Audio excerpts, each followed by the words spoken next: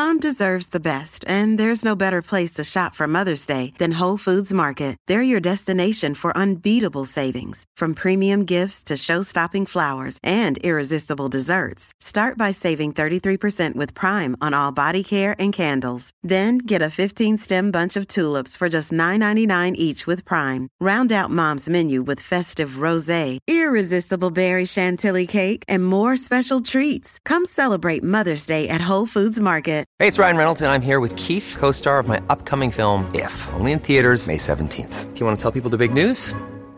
All right, I'll do it. Sign up now and you'll get unlimited for $15 a month and 6 months of Paramount Plus Essential Plan on us. MintMobile.com/switch. Upfront payment of $45 equivalent to $15 per month. Unlimited over 40 gigabytes per month. Face lower speeds. Videos at 480p. Active Mint customers by 531.24 get 6 months of Paramount Plus Essential Plan. Auto renews after 6 months. Offer ends May 31st, 2024. Separate Paramount Plus registration required. Terms and conditions apply if rated PG.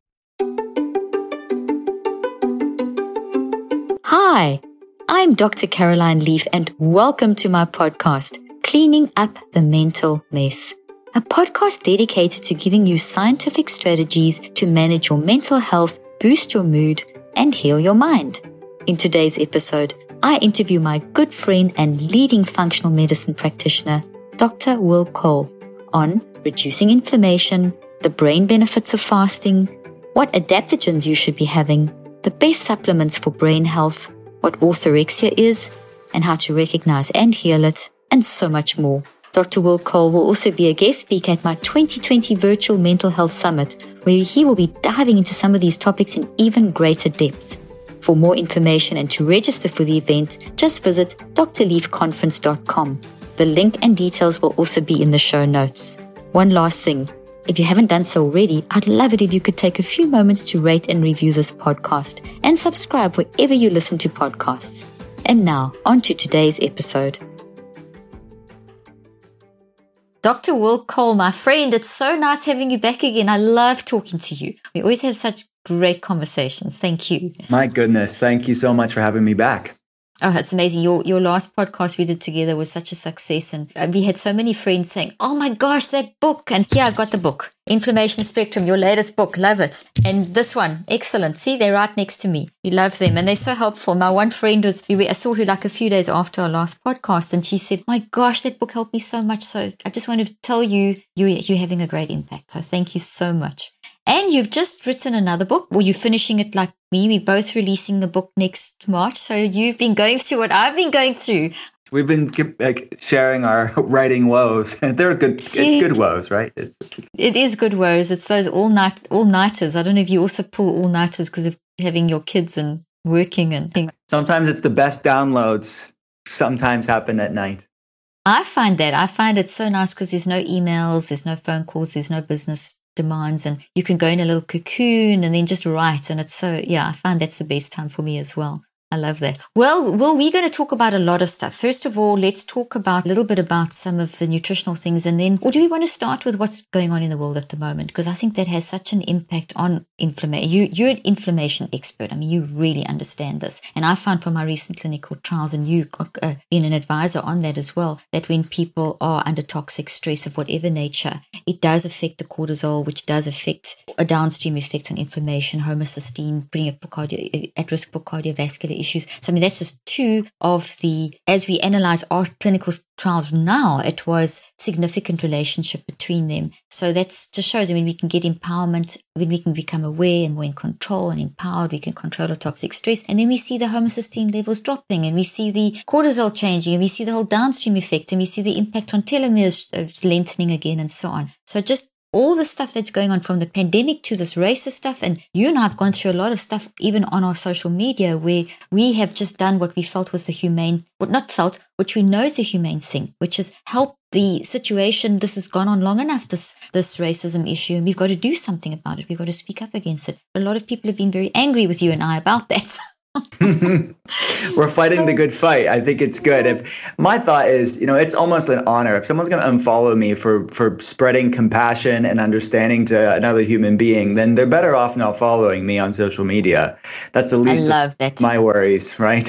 Yeah. And it's really sad. I think it really shows the state of affairs where you can talk about compassion and understanding and really being introspective and what you can do to be part of the solution. And somehow, if that's offensive, I think that says more about what they need to work on and less about the post, about compassion. But I think that you're absolutely right. I mean, what we're going through on a collective level and on a personal level is we have a lot of stress and trauma that we have to deal with on many different levels, and that impacts our health and wellness. But yeah, I mean, what are you seeing online as far as talking about this stuff? Well, we've been pretty shocked. It's been almost traumatic because, as you said, we've done the most natural thing, which is as humans, we are wired for empathy. It's our nature. We are empathic beings. And so obviously when we see something that's wrong, the natural reaction is to, hey, we've got to stop doing this. So that was our natural reaction to George Floyd and the whole we're not going to stop, but we've got to start fighting racism. And growing up in South Africa in a very racist apartheid system where it was legalized. Apartheid is the word, that separation. So it was illegal.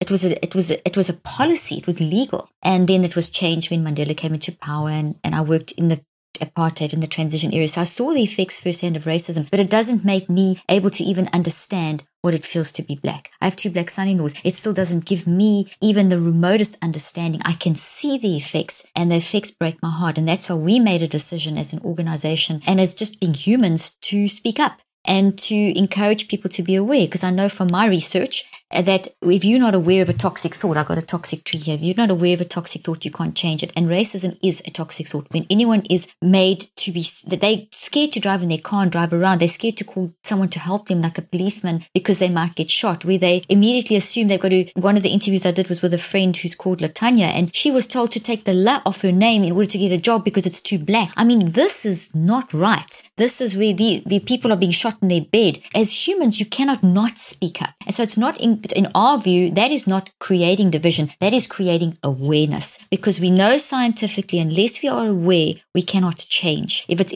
just shoved down and we just carry on, that's not going to help. And part of the research I did years ago was looking at change in organizations. You get these little, in general, people, what happens is that people will change, and then they kind of drop back, and then there's a bit of change and they drop back. So it kind of is a flat line, a line that's going like this. But it's not until you're deliberately, consciously aware that this is wrong, we need to change it, and you keep it in conscious awareness for long enough to make the change, that we will see the 35 to 75% changes to the 100% changes that are required. So we wanted to be part, our decision has been to help create an awareness, and we're doing a challenge, we're doing these challenges to help people, we're doing what we can. So that's our take. I love that. Yeah. Something that you mentioned, the emergency room analogy, I heard another connection between the triggering that's going on amongst white people hearing about this stuff that we need to be facing is, the parable in the Bible talking about the prodigal son, and the father, he saw his son that was hurting and in need and ran to him. And what did the other son do? This other son said, well, what about me? Basically he was saying all lives matter. And it's like, no, right now the son is hurting and coming and needs our help. And I think that's the heart of God. And I think that should be the heart of each and every one of us, is that we need to help those that are hurting and in need. Yeah, exactly that. It's the most logical thing. It doesn't mean you're ignoring the others. So yeah, that goes without saying. So I think what you said in the beginning about if people are being offended or getting offended by us focusing on something, well then if compassion offends you, then as you say, it's better not to follow us. So, and that in itself is toxic. And, so we'd rather people not be toxic, because toxicity causes brain damage and inflammation. So we'll talk to us about trauma and inflammation. And this is really the heart of your work and the heart of what I try to put out there, that in the Western thought is that it's this separate thing. Like mental health and physical health are two separate things, but it's this bidirectional relationship between our thoughts and emotions and our physiology, as you explore wonderfully in the research and actually show the science behind it. It's playing out in people's lives on a daily basis, is that their thoughts and emotions, stressful life events, traumatic life events, just growing up in a certain society, or on a personal level, maybe it's a stressful relationship, maybe it's a toxic work environment, I mean, whatever it is. This is external mental emotional stress is impacting their physiology. It is amplifying your body's sympathetic fight or flight state, and it's really impacting your body's adaptation to stress. So the main system that we're looking at here is the hypothalamic pituitary adrenal axis. So the body is obviously wonderfully created, and the body wants to create homeostasis or balance. So you have this brain adrenal communication line where cortisol is supposed to help your body regulate stress, because cortisol, again, it's not inherently bad. God created it, but we want balanced circadian rhythm. And this nice S-shaped curve of cortisol slightly higher in the morning to wake us up in the morning, and then a nice S-shaped curve where cortisol is lower in the night. So serotonin can convert into melatonin and for you to get a nice restful sleep. But many people, because they're in this constant stressed state, whether they're micro stresses or they're in a full overtly stressful event, cortisol is not being able to be regulated properly because inflammation is out of control. So the cortisol is an immunosuppressant. It's an anti-inflammatory endogenously made by our body that the body wants to bring inflammation levels down to create balance and homeostasis. So this is really the state of a lot of people around the world right now, whether they know it or not. They are in a state of inflammation because of stress, and then the body's trying to mitigate that stress with its normal HPA axis or the brain adrenal axis, but it's unsustainable because you're constantly being chased by a tiger, even though there's no tiger. So this epigenetic mismatch, meaning your body thinks there's something to be running from, but there's nothing to be running from. What needs to be run, you can't run away from something that's internal. So that's really the problem that's going on right now. Lately, I have been finding it hard to motivate myself to work out and be more active, especially as I work on finishing my new book on a tight deadline. But I recently discovered a hack that actually makes me excited to work out and go for long walks. So, what is it? Well, I love listening to audiobooks on Blinkist. Blinkist is an app that takes the best key takeaways, the need to know information from thousands of non-fiction books and condenses them down into just 15 minutes that you can read or listen to. With Blinkist, you get unlimited access to read or listen to a massive library of condensed non-fiction books. All the books you want and all for one low price. Right now, for a limited time, Blinkist has a special offer just for our audience. Go to Blinkist.com/Dr. Leaf. Try it free for 7 days and save 25% of your new subscription. That's Blinkist, spelled Blinkist. Blinkist.com/Dr. Leaf to start your free 7-day trial. And you'll also save 25% off, but only when you sign up at Blinkist.com/Dr. Leaf. The link and offer details will also be in the show notes. So in other words, our body's working against us instead of for us. So it's got to work on cycles. So we've got to somehow try and get people to, by managing our mind, managing our diet, etc., we can then use the cortisol HPA cycle to work for us. So and cycle's the key thing. So it's not supposed to be on all the time. It's supposed to be more like on, like a cycle and then stop and then start again. That's how I understood it. Is that correct? So it's a cycle and then it stops and you have a break and then it starts again. But people are in this, where it's just constantly running and there's no pauses between. Right. And it's that balance. And when you have a lot, it's the Goldilocks principle, right? Not too high, not too low, just right. Just like the children's porridge. Yeah, porridge. You don't want it always high. You don't want it always low. You want it just right when you need it. So there's a place for cortisol and it's needed for many things like regulating inflammation. But the problem is I find that many people, they're stressed for so long that you would expect on a lab, like when we run urine saliva test on patients and we're looking at cortisol rhythms throughout the day, you would expect to see this person really high cortisol because they're obviously stressed. They're going through inflammation. You expect the body to try to bring the inflammation levels down through cortisol. But what you find is that you have really erratic, like a roller coaster cortisol, or they've been stressed for so long they have really low cortisol, meaning the body's not even able to even put out the effort anymore. It's just more of a chronic form of an HPA axis issue. So what is commonly referred to as adrenal fatigue is what we're talking about. Is really a brain-based issue.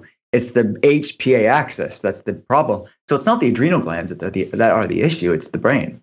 I'm so glad you said that, because people talk about, I've got adrenal burnout, but it's not the adrenal burnout. It's actually the HPA. So it's the hypothalamus, the hyperpituitary axis, where there's that constant feedback loop going on, but it's not getting the chance to have the pauses. So it's sending out too much of the cortisol, the ACTH and CRF and all those things. Exactly. So all of when people are saying adrenal fatigued or they're burnt out, you're right. These words are thrown around flippantly, but the reality is it's the heart of your work. It's the heart of really getting your brain healthy and built strong and balanced. That's so good. Okay, so Will, you are excellent at helping people. I've got the mind management, so you've got the food management, because we have to get those, we have to feed the brain, we have to feed the body. So what can people do diet-wise? They can do the mind management, but what can they do food? Let's take out the word diet. It's got such negative connotations. Eating-wise, what can people do to food management? Food, meals as medicine. I love that. Beautiful. So every food we eat, we talked about this a little bit on last episode, but maybe we'll dig even deeper today. I think so, yeah. Yeah, so every food we eat either feeds inflammation or fights it. So we're talking about our stress response. If someone's stressed or anxious or dealing with trauma in any way, every food we eat is going to help move the needle in a right direction, or some foods are going to move the needle in a wrong direction. So there's not going to be a benign Switzerland meal. It's going to serve or sabotage you in one way or the other. Yeah. Some in negligible ways, but many foods are going to serve one camp or another pretty clearly. And that is the heart of what I talk about with my patients. And obviously, you know this, but my day job is consulting patients around the world via webcam, like we're talking right now. Yeah. Really give them a functional medicine perspective. Why do you feel the way that you do? Because I see so many people kept back from the things they're created for, the things they are passions for, the things they are called for in their life, because they don't have balance in their life. They're struggling with inflammation. They're struggling with fatigue and anxiety and brain fog. And they think that it's normal. They think their everyday is just, they have to settle for it. But the reality, these are things you can overcome and heal from, reverse, support. You have to see what you're up against to do something about it. So we can quantify that on labs and really see what are the things that are keeping them back. But foods are a major part of that. And Hippocrates, right, the father of modern medicine, he said, let food be your medicine and medicine your food. Now research is catching up with that a lot of the foods that we eat really are driving inflammation, and we need to have less of those, and we need to be focusing on foods that really calm inflammation and foods that build a healthy brain. There's so much misinformation online that they don't know what they should do. They're filled with stress and anxiety around all the conflicting information. So I think part of my job is just to find out what's right for them. And because we're all created differently, what's needed for one person isn't necessarily needed for the next person. So I think that food as medicine is important, but it's finding out what your body loves, which is also the second part of that story. I love that. So in other words, you're looking at the bio-individuality of the person. This is such a relief. I can feel myself just feeling relieved. And I know that a lot of the viewers and listeners as well, because everyone is telling you to do something. And there's a million books out there. I mean, you know the wellness space. We're both in it. It's overwhelming. It's like you almost need like a detox from the wellness space, because there's just so much information. So what it comes back to once again is the uniqueness. There's no cookie cutter approach, because you started this particular part of our conversation saying that some foods are pro-inflammatory and some are anti-inflammatory, but you didn't proceed to give a list of these are pro-inflammatory and those are anti-inflammatory, because it's going to be different for everyone. So maybe strawberries are going to be inflammatory for me, but not for someone else, or whatever, or a vegan diet for someone or a vegetarian or whatever it may be. It's going to be, is that correct? Am I hearing you correctly? Absolutely. I think that there are some common foods that aren't good for anybody, but even those foods, we're all going to react to those inflammatory foods to various degrees. So for example, sugar, good example. Oh, yeah. Nobody should be eating sugar, but meaning that it's going to create inflammation. It's going to disrupt the gut microbiome, but some people can handle a lot more sugar than other people. So it's not about just this is good or this is bad. It's like, we know certain foods are not great, but some people can handle more of those foods and have negligible effects in their quality of life. So even that stuff, I think it's important to bring context to this is like, yes, we know sugar is inflammatory, it disrupts the microbiome, but what's your tolerance? What's your sweet spot when it comes to something like sugar? And I think this is the question that I'm exploring with my patients. It's a question that I'm exploring in the inflammation spectrum, which is what the book's all about. It's really finding bio-individuality. We know these foods are inflammatory. How do we find what your body loves? And God made us all different. And that's just the uniqueness of you. The analogy that I like is like we're all part of this diamond, different faces of a diamond, all reflect light in a different way, but we're all part of the same diamond. That applies to so many different levels of life, food being one of them.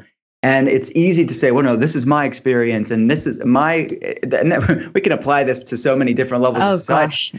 But it's just because it's your experience, it doesn't mean it's someone else's. And that applies to big levels of society to just down to the food that you eat. We're all different experiences, and we shouldn't think just because it worked for me, it's going to work for everybody, or just because it worked for somebody else, it's going to work for you.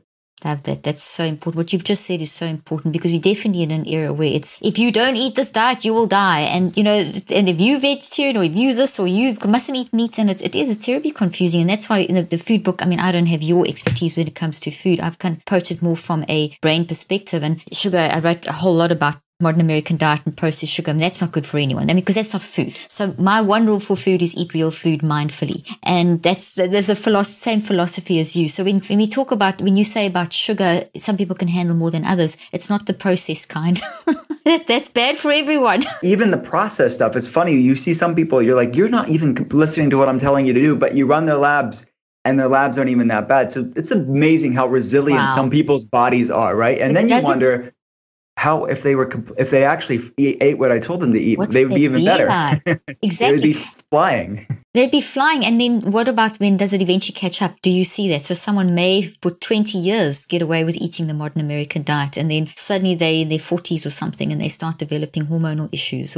Yeah, I agree. It's like a bad, game of Russian roulette, right? It's like you're taking a chance in your biochemistry. The analogy that I use a lot is like, and we may have talked about this before, but a mug size. Like some people have really big mugs, some people have small mugs. That's our genetic tolerance to stressors.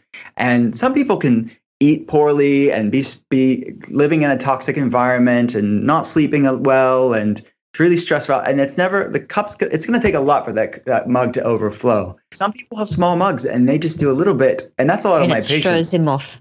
Yeah, and it's a lot of people with autoimmunity have smaller mugs. A lot of people with these reactions have smaller mugs. And these are the genetic variants, and we're all different. And I think that we can't change our mug size, but we can change what we put inside of it. And that's what you talk about when I talk about. Oh, I love it. I love that analogy. That makes it so, so clear. Okay, so basically, one of the things that's very hot at the moment, and I know you're very keen on it because you you're also very focused on ancient medicine and Ayurvedic medicine and Chinese medicine. Fantastic stuff. Adaptogens. Talk about adaptogens. What are they? Where do we get them? Why are they good for us? I love adaptogens. So adaptogens are a really cool kingdom of plant medicines, earth medicines that are found on every continent. So in India, we have things like holy basil or tulsi or ashwagandha. In like Northern Europe, there was things like rhodiola or Siberian ginseng. And you can go in South America, you can look at things like maca. So there are all around the world, different plant or earth medicines have been used in traditional societies for a long time as ways to help bring balance to the body. Now science is catching up with ancient wisdom and how the mechanisms at play here. And the adaptogens have an amazing ability to balance your body. So it's mainly brain-based balance. So when you're looking at the hypothalamic pituitary adrenal axis, the brain adrenal axis, or the brain ovarian axis, or the brain thyroid axis, these brain-based endocrine problems, hormonal problems, the research is showing how these adaptogens, things like holy basil, things like ashwagandha, things like rhodiola, all these weird named things are herbs and plants, but research is showing, whoa, they have a very calming effect on the body. They balance these stress responses in the body. They kind of shift the body from the sympathetic fight or flight, always stressed out state to a parasympathetic, resting, digesting, anti-inflammatory state. So yeah, I talked about them in Ketotarian because I thought they were quite complementary to a mostly plant-based ketogenic way of eating.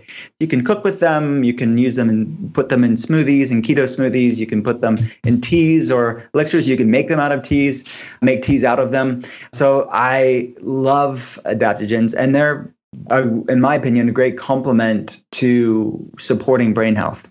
I love that. So they're easily accessible and easy to use. And specifically adaptogenic mushrooms, when you look at the research, that like things like chaga or lion's mane and their ability to improve BDNF.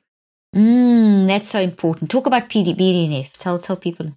Brain-derived neurotropic factor. It's enabling your body. It's supporting your body's ability to make new neurons. So it's really good. And heart of what you talk about is the research around neuroplasticity. Yeah. These things, these adaptogens really work upon your brain's neuroplasticity, basically.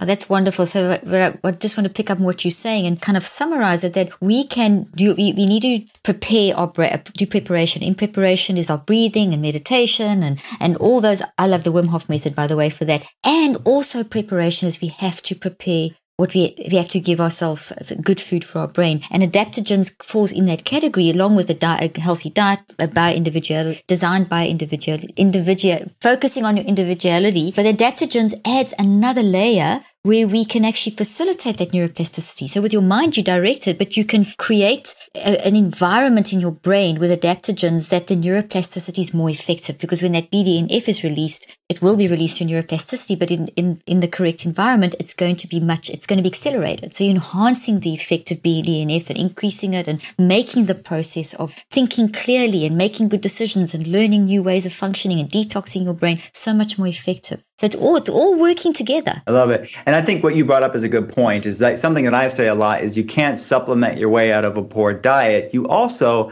can't supplement your way out of a toxic mindset. So I think your 5 steps, this work you have to do. You can't just take an adaptogen tea and be in a toxic mindset and think you're going to undo that. So you still have to do the exercise. This episode is brought to you by Public Goods, my one-stop shop for affordable, sustainable, healthy household products. From home and personal care to premium pantry staples, all in one place. I've been using Public Goods for months now and absolutely love their healthy pantry staples like organic pastas, soups, and more. With the upcoming holidays, I know I will be doing a lot of cooking, baking, and cleaning, so I've been stocking up on everything I need from Public Goods.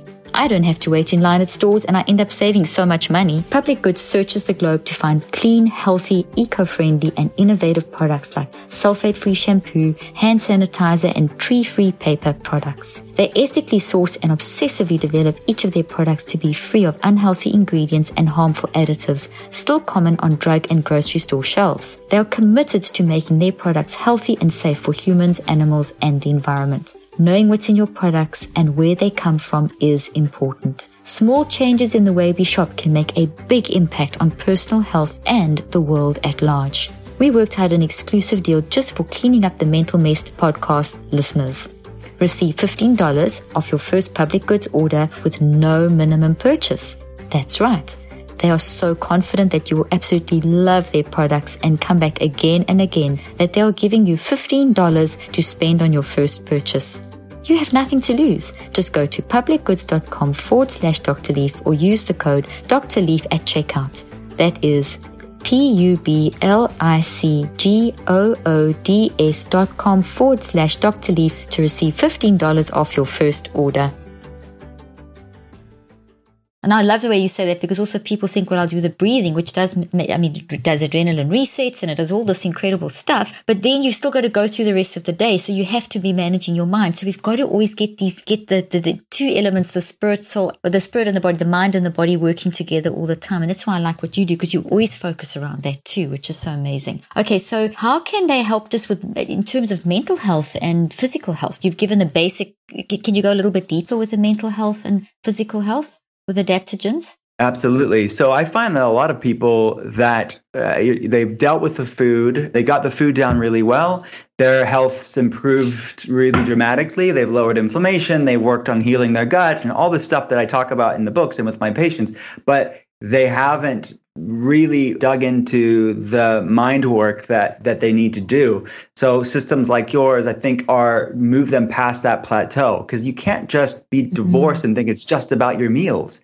It's not just about what you're eating for breakfast, lunch, and dinner. It's about what you're serving your heart and your mind and your soul as well. So this stuff is all part of it. But things like adaptogens can be another tool to move the needle past that plateau and say, okay, I got the breakfast, lunch, and dinner down, but what are some other tools I can have in my toolbox that I think all of these work beautifully in synergy to support optimal wellness? I love that. It's like you have the adaptogens in the decent diet and sort out the inflammation. It just makes you so much more resilient. So it's easier to do the mind work. And as you're doing the mind work, it's easier to do the body work. And so you can increase your levels of, it's just working together, which is so important. What other minerals and supplements and herbs are you a big fan of, and why? So I think that if you're talking about the core stuff, and we get asked a lot about this online, where we say, well, if you're going to just take the basic stuff, what are some of the basic stuff you should take? So we released what's called the collection, and you can get these in other places as well. I'm not just plugging mine, but these are some core stuff that we have in the collection. One is methylation support. You talk about that's good. Brain health. You have to talk about methylation from a functional medicine standpoint. Methylation is needed for a healthy brain. It's needed for healthy hormones, needed for healthy detox pathways, but it's this big, fancy biochemical superhighway that does a lot of really important things for our brain, our hormones, our immune system, and detox pathways, and the production of glutathione, which is your sort of master antioxidant. But methylated B vitamins are in the foods that we eat. So again, food comes first. But a lot of people have genetic variants to things like MTHFR and COMT gene, the MTRR gene. These are gene variants that we look at in our patients to see some people, again, what's that mug size? Our patients will oftentimes have these variants that shrink their mug a little bit, and we want to give their body extra support to make sure that their mug is staying empty. They're not overflowing with stress and inflammation and imbalance in their body. So, for example, like MTHFR gene is a gene that makes an enzyme that converts folic acid into folate, which you need as a methyl donor, a carbon-hydrogen group, to bring down homocysteine. Many people have higher homocysteine levels, that inflammatory marker, and inflammation really impacts your brain health very negatively, and it's associated with different autoimmune problems as well. And dementias and heart issues, Right, exactly. So it increases blood-brain barrier permeability. It's associated with cardiovascular markers. I know that's a marker that you look to. We want homocysteine in functional medicine to be under 7, but B vitamins help to keep that in check and do a lot of other important things for our body as well. So B vitamins, I think vitamin D3 with the... Can I ask you a quickest question about the method? Not many people may know about what methylation is and how it's related to epigenetics. Can you explain that just a little bit? And it's in the B vitamins, so that makes, because there's that great study with the agouti mice where it was really first discovered when it was really first put on the map, I should say. It wasn't the first time it was discovered. But can you explain that, just the importance of what methylation is actually doing on a genetic level as well? Absolutely. So the old view was that, if my mom had something, or if my dad had something, it was genetics was entirely the your lot in life. It was going to be, exactly. That we had no agency over our wellness. But the reality is that there are many studies that show anywhere between 68 to 91%, depending on the case you're looking at, the majority of how long or healthy somebody lives is due to epigenetics, not genetics, or the choices that we make in our life. There's the foods we're not eating or the foods we are eating, our stress levels, our exposure to toxins, our gut health, all of these things, our sleep, physical activity, all of these things are constantly and brilliantly, dynamically influencing genetic expression. So the genetics is not this predestination. It's a light switch that's constantly being upregulated or downregulated through all of the choices you make every day. We all make every day. So this is really a message of self-responsibility, of really freedom in many ways, that you don't have to be a statistic to maybe what your family has gone through. We wield a lot of influence. So this is really a message of hope, I think, for people. But anyways, methylation is needed for the supporting of these really good genetics in our body, because the more in many different ways it's doing this. One is keeping the inflammation levels down. The other thing is that it's supporting glutathione production, and it's keeping these good genes turned on, and it's keeping the bad genes turned off. Yeah. So that's in a nutshell why we need healthy methylation. So important, yeah. And I think it's almost been underrated, and now it's become people are so much more aware of it. So that's part of the collection. That's one of the first things, is to get the more methyl groups, and you get that through the B vitamins. So you've got that in, okay. So methylfolate, methylcobalamin, these are B vitamins that help support methylation. Vitamin D3, K2, which is responsible for, vitamin D is responsible for over 2,000 different genetic pathways. Super important for your brain, very important for your immune system.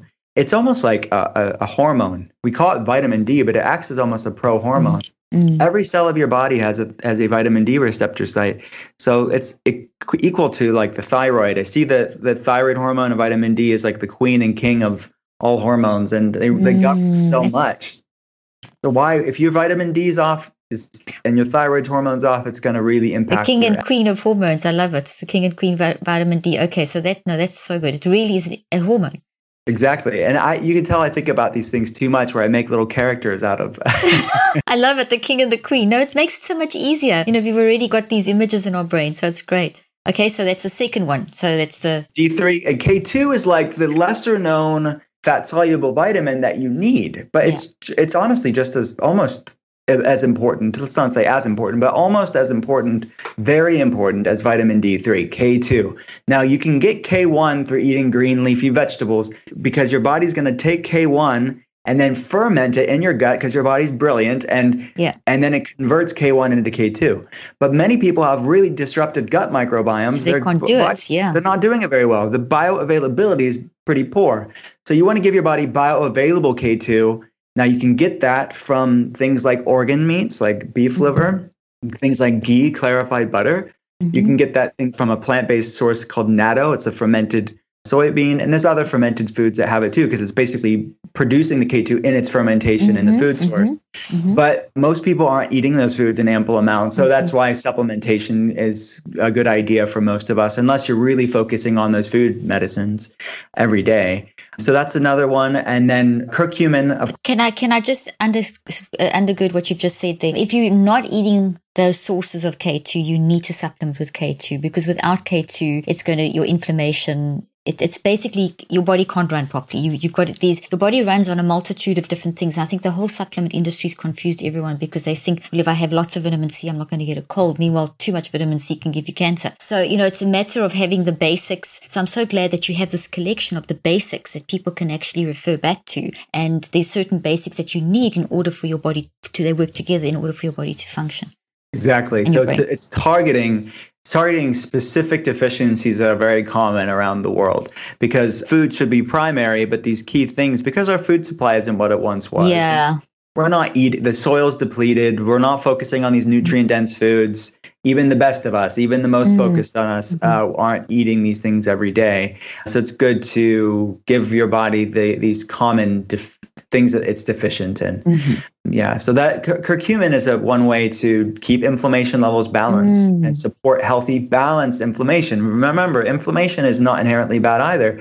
God created that too. It's just about having balanced inflammation. So your body, when it needs to fight off viruses or fight off bacteria, you want inflammation levels to come up, but you don't want it to stay up for too high too long, just like that brain adrenal axis with cortisol. You don't want inflammation levels high. So turmeric helps to balance that. I want to ask about, I love your analogy there, because inflammation, everyone thinks inflammation because there's so much there's so much talk around inflammation being bad and it causes diseases, which it does. But what hasn't been said is what you just said now, which is inflammation's good for us. It's like that the old-fashioned battles where they had the army tent. When the wounded soldiers are brought to the army tent and it's up for a while, then they remove them, the tent comes down and they're healed again, kind of thing. That concept. So inflammation is a warning signal to the body to produce the stem cells, etc. In the same way, depression and anxiety are like the same things. They actually good for us because they wake us up to something that's going on, and it's only when they become unmanaged that they become the issue. Same kind of philosophy. I just wanted to throw that in there. Yeah, it's really good.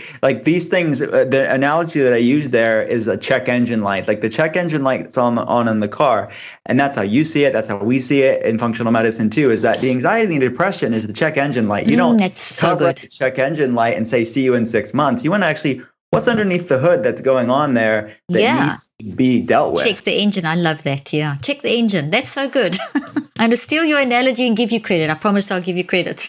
I don't need it, but we keep talking about these things. But it's like, but honestly, you would all get a new mechanic if you took your car to the mechanic and he just covered up the check engine light and said, "See you in 6 months." Exactly. He's not fixing the problem. Well, many people aren't fixing the problem. They're just taking that toxic stuff and shoving it down. They're just taking with the food and not fixing it. Yeah, that's so good. So we talked about B vitamins, D, omega fish, K2, and K2. Omega fish oil is another one for sure. Okay. Was there something after the K2? D3, K2, turmeric. Turmeric, that's right. And then the omegas. Okay. Omegas, yeah. So you can get shorter chain omega fats from things like flaxseed oil or flax seeds or chia seeds or nuts and seeds, which is fine. You need those too.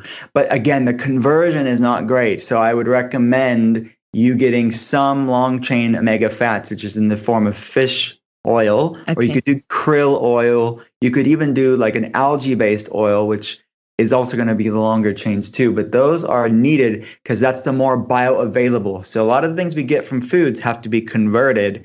So you want to have some of the other kinds, but you also want some of the bioavailable kinds. So just like I mentioned earlier with the conversion of K1 to K2, you also want to make sure that you're getting some of the bioavailable omega fats.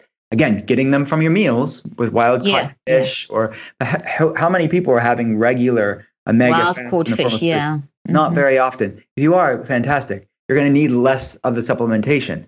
But if you're not having it regularly, then I would say consider finding a good pure omega fish fat oil. Brilliant. Okay. Is that the main collection? This is the main. Yeah, I think I didn't mention a probiotic, which probiotic is needed because it helps to really instruct for a healthy, balanced microbiome. And then I would prebiotics. Do we need prebiotics as well? Yeah, prebiotics. You're absolutely right. If you're not eating plant foods have fiber, fiber is a prebiotic that provides food for your gut microbiome, all the trillions of bacteria in your gut. And we use, the old saying, you are what you eat. That's partly true, but it's more, you could say you are what your microbiome eats as well. So it's a bit of both. So your microbiome instructs, we have about 100 trillion bacteria. To put that in perspective, we have about 10 trillion human cells. So we are about 10 times more bacteria than human. And the microbiome, all these colonies are like neighborhoods in this microbiome metropolis actually instruct brain function, this connection between our gut and brain, which we've talked about before, but the gut and brain are very much connected. It's your second brain. 95% of your serotonin is made in your gut, stored in your gut. So to have a healthy brain, you need to have a healthy gut. So probiotics are one way to help balance out for a healthy, balanced microbiome. That's really great. Now you have that people can actually buy that from you on your website. They can get that set, that collection. They can get the set there, yeah, and they can get it all there. They can get them individually or collectively. Okay, and that's you'll put your link in the show notes, but it's Dr. Will Cole. Yeah, okay. drwillcole.com. Okay, fantastic. That's wonderful. That makes it so simple. And people can start then, obviously, then if they want to know if there's more that they're needing, they can consult, you do private consultations, and you can then do all the lab work, and they can really go into get their health sorted out. That's amazing. Okay, so I just want to, I've got so many questions. Okay, how do we ensure that we are getting the best quality products and not just buying an expensive fad? It's a good question. It's good. In many ways, you get what you pay for a lot of times with the supplement things is because you can get any old cheap thing that's mass produced, oftentimes coming from China, where labor is really cheap and it's you're supporting the wrong thing there. You're supporting the wrong thing. Mm-hmm. Yeah, so it's not fair trade in any way, and you can get cheap products with that. And not to say that always applies. There are exceptions to that, but just generally speaking, we are really vetting, and the labs that we use really vet quality, and they triple test everything for purity there, and they will send it back. If they're getting raw materials that isn't good, they will send it back. And all the scientists at the lab that we use, they don't accept anything less than the best. And they look at here's a perfect example here is when you have blends of herbs or blends of nutrients, and you have like this herb and this herb and this herb, they're all grown and brought in at different dates. You have to look at the date of all of them together because one's going to possibly expire quicker than the other. So you have to look at the potency and the effectiveness of it, because I think that a lot of times you just have to go for reputable places. I'm not saying, because my main job is not supplements. So if you don't, you have to, the lab that you go to or the company that you're using, you have to make sure they're well respected, they're doing third-party testing, and they're really doing their due diligence to provide good quality things. Because there is a lot of stuff online, Amazon. If you took any supplement, it's pages on pages and pages. Oh, it's crazy. Yeah. So do your vetting. And we've written over the years a lot of different companies that we love as well that are providing good things, and people can get them online too. As you may know, every year I host an end-of-the-year mental health summit. Due to the COVID-19 pandemic, I'm excited to announce we will be making this a virtual summit, December 3rd through 6th. So, if you've always wanted to attend but couldn't due to flights or other commitments, now is the time. In this summit, you will learn simple, practical, and scientific strategies to help you clean up your mental mess and live your healthiest and happiest life. This summit will also include guest speakers such as Dr. Daniel Amen, Dr. Will Cole, Dr. Nicole LePera, Dr. Henry Cloud, and celebrity Michelle Williams from Destiny's Child. We will have sessions on how to overcome trauma, what to eat and do for optimal brain health, how to deal with toxic words and people, how to set boundaries, how to use my 5 steps to detox your brain, and so much more.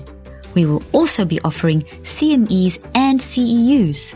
Registration is now open, and we are offering a special early bird discount just till October 15. Your registration includes access to all sessions, discounts on online products, recordings of all sessions after the event, and special downloads and workbooks. Register now at drleafconference.com. The link and more details will be in the show notes.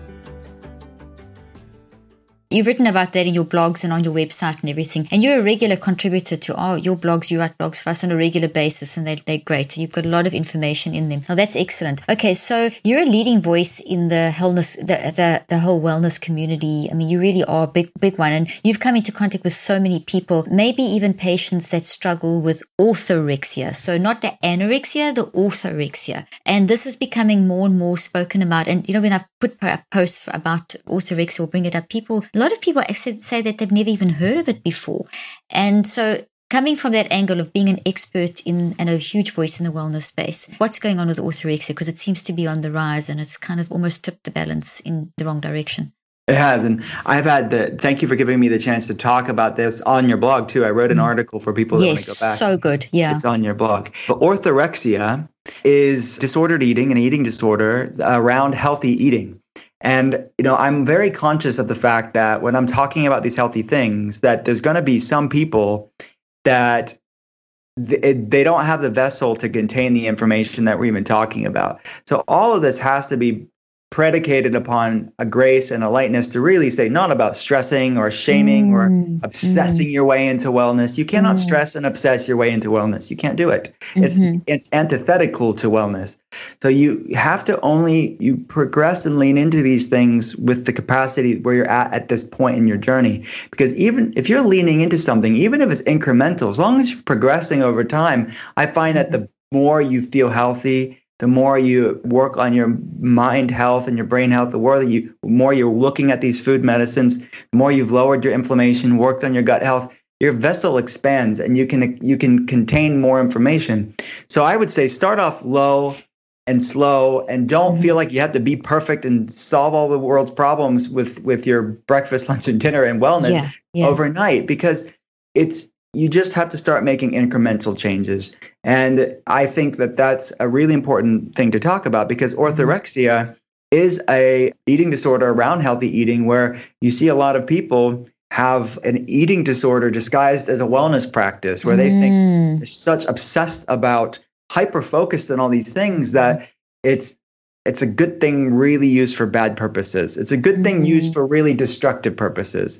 So you cannot do that. There cannot be a sense of abuse when you're talking about things like wellness and food and dieting and things like that. So when, for example, if I'm talking about intermittent fasting is an amazing tool, but it can also be for somebody that has the sort of unhealthy relationship with food or unhealthy relationship with their body or themselves. They can really use intermittent fasting and abuse that. Same with anything else in wellness. They could abuse any way of eating. So all of this has to be talked about, because that's not what we want in wellness.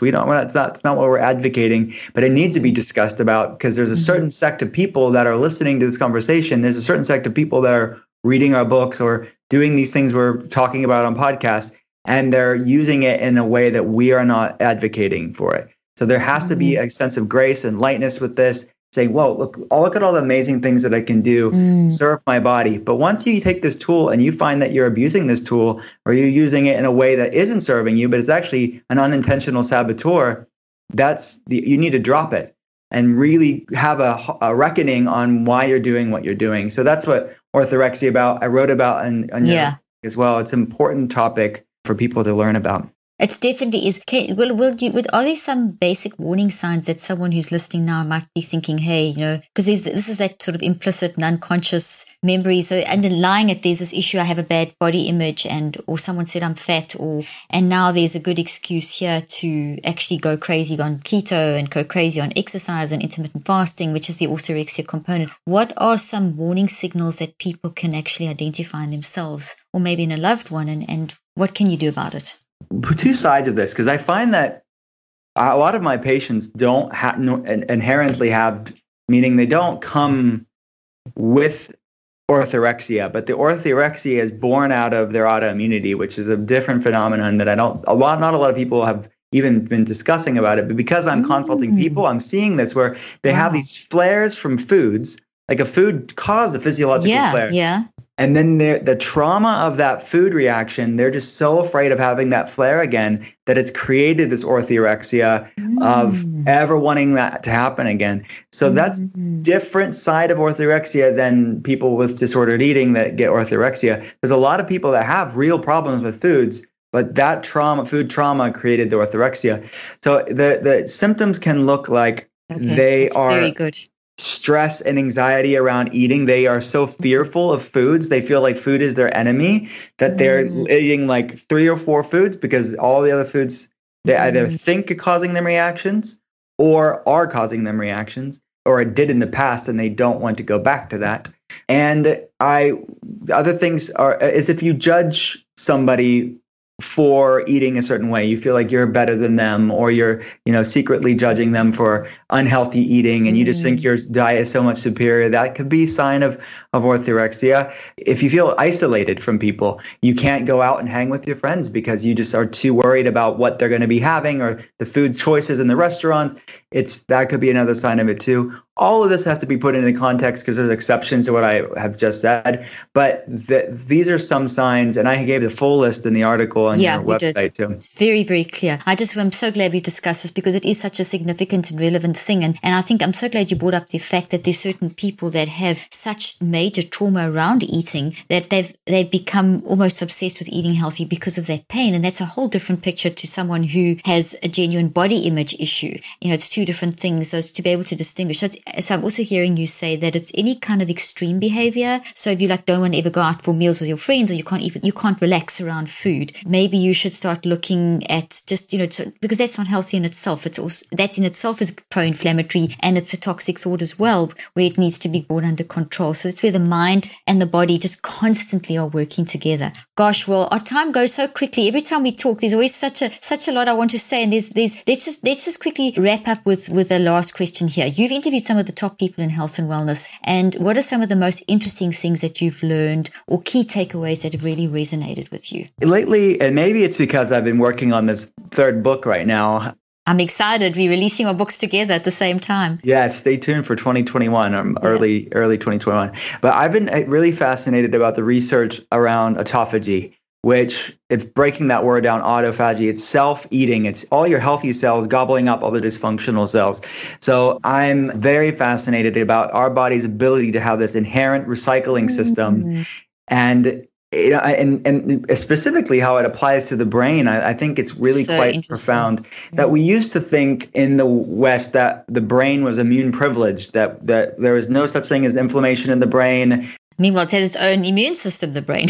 Exactly. So the microglial cells are one of the most fascinating. The fact that you have this immune system in balance, it cleans up the brain and prunes it up and makes it all nice and healthy. But microglial cells out of balance ravages neuroinflammation. So autophagy helps to really repair brain inflammation. So I'm fascinated around the science of fasting and the ketogenic diet and the way that you can use these tools to improve our brain.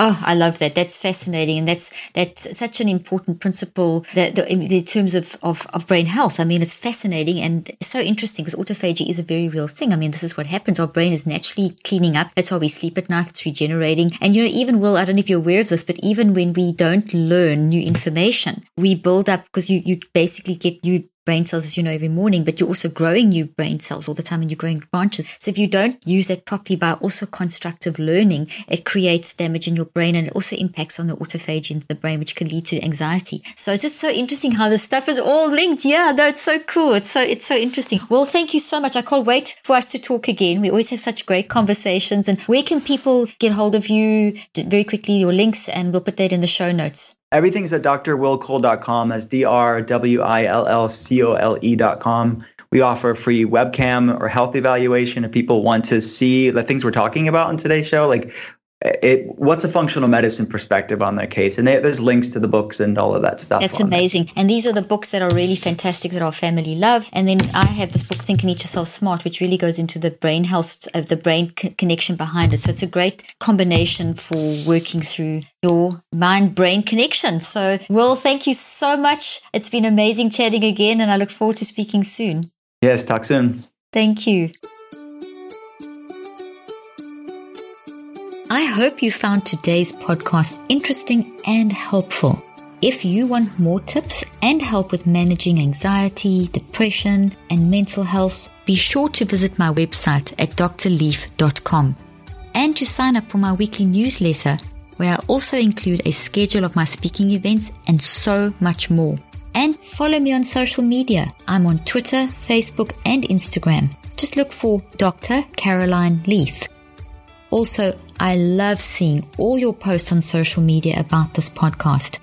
I love seeing what resonates with you and what you've learned. So be sure to continue posting and tagging me and letting me know what you think and how these tips worked out for you. And don't forget, leave a review and keep spreading the word about this podcast. Thank you for joining me today. I really hope you learned something new and helpful. Till then, I'm Dr. Caroline Leaf.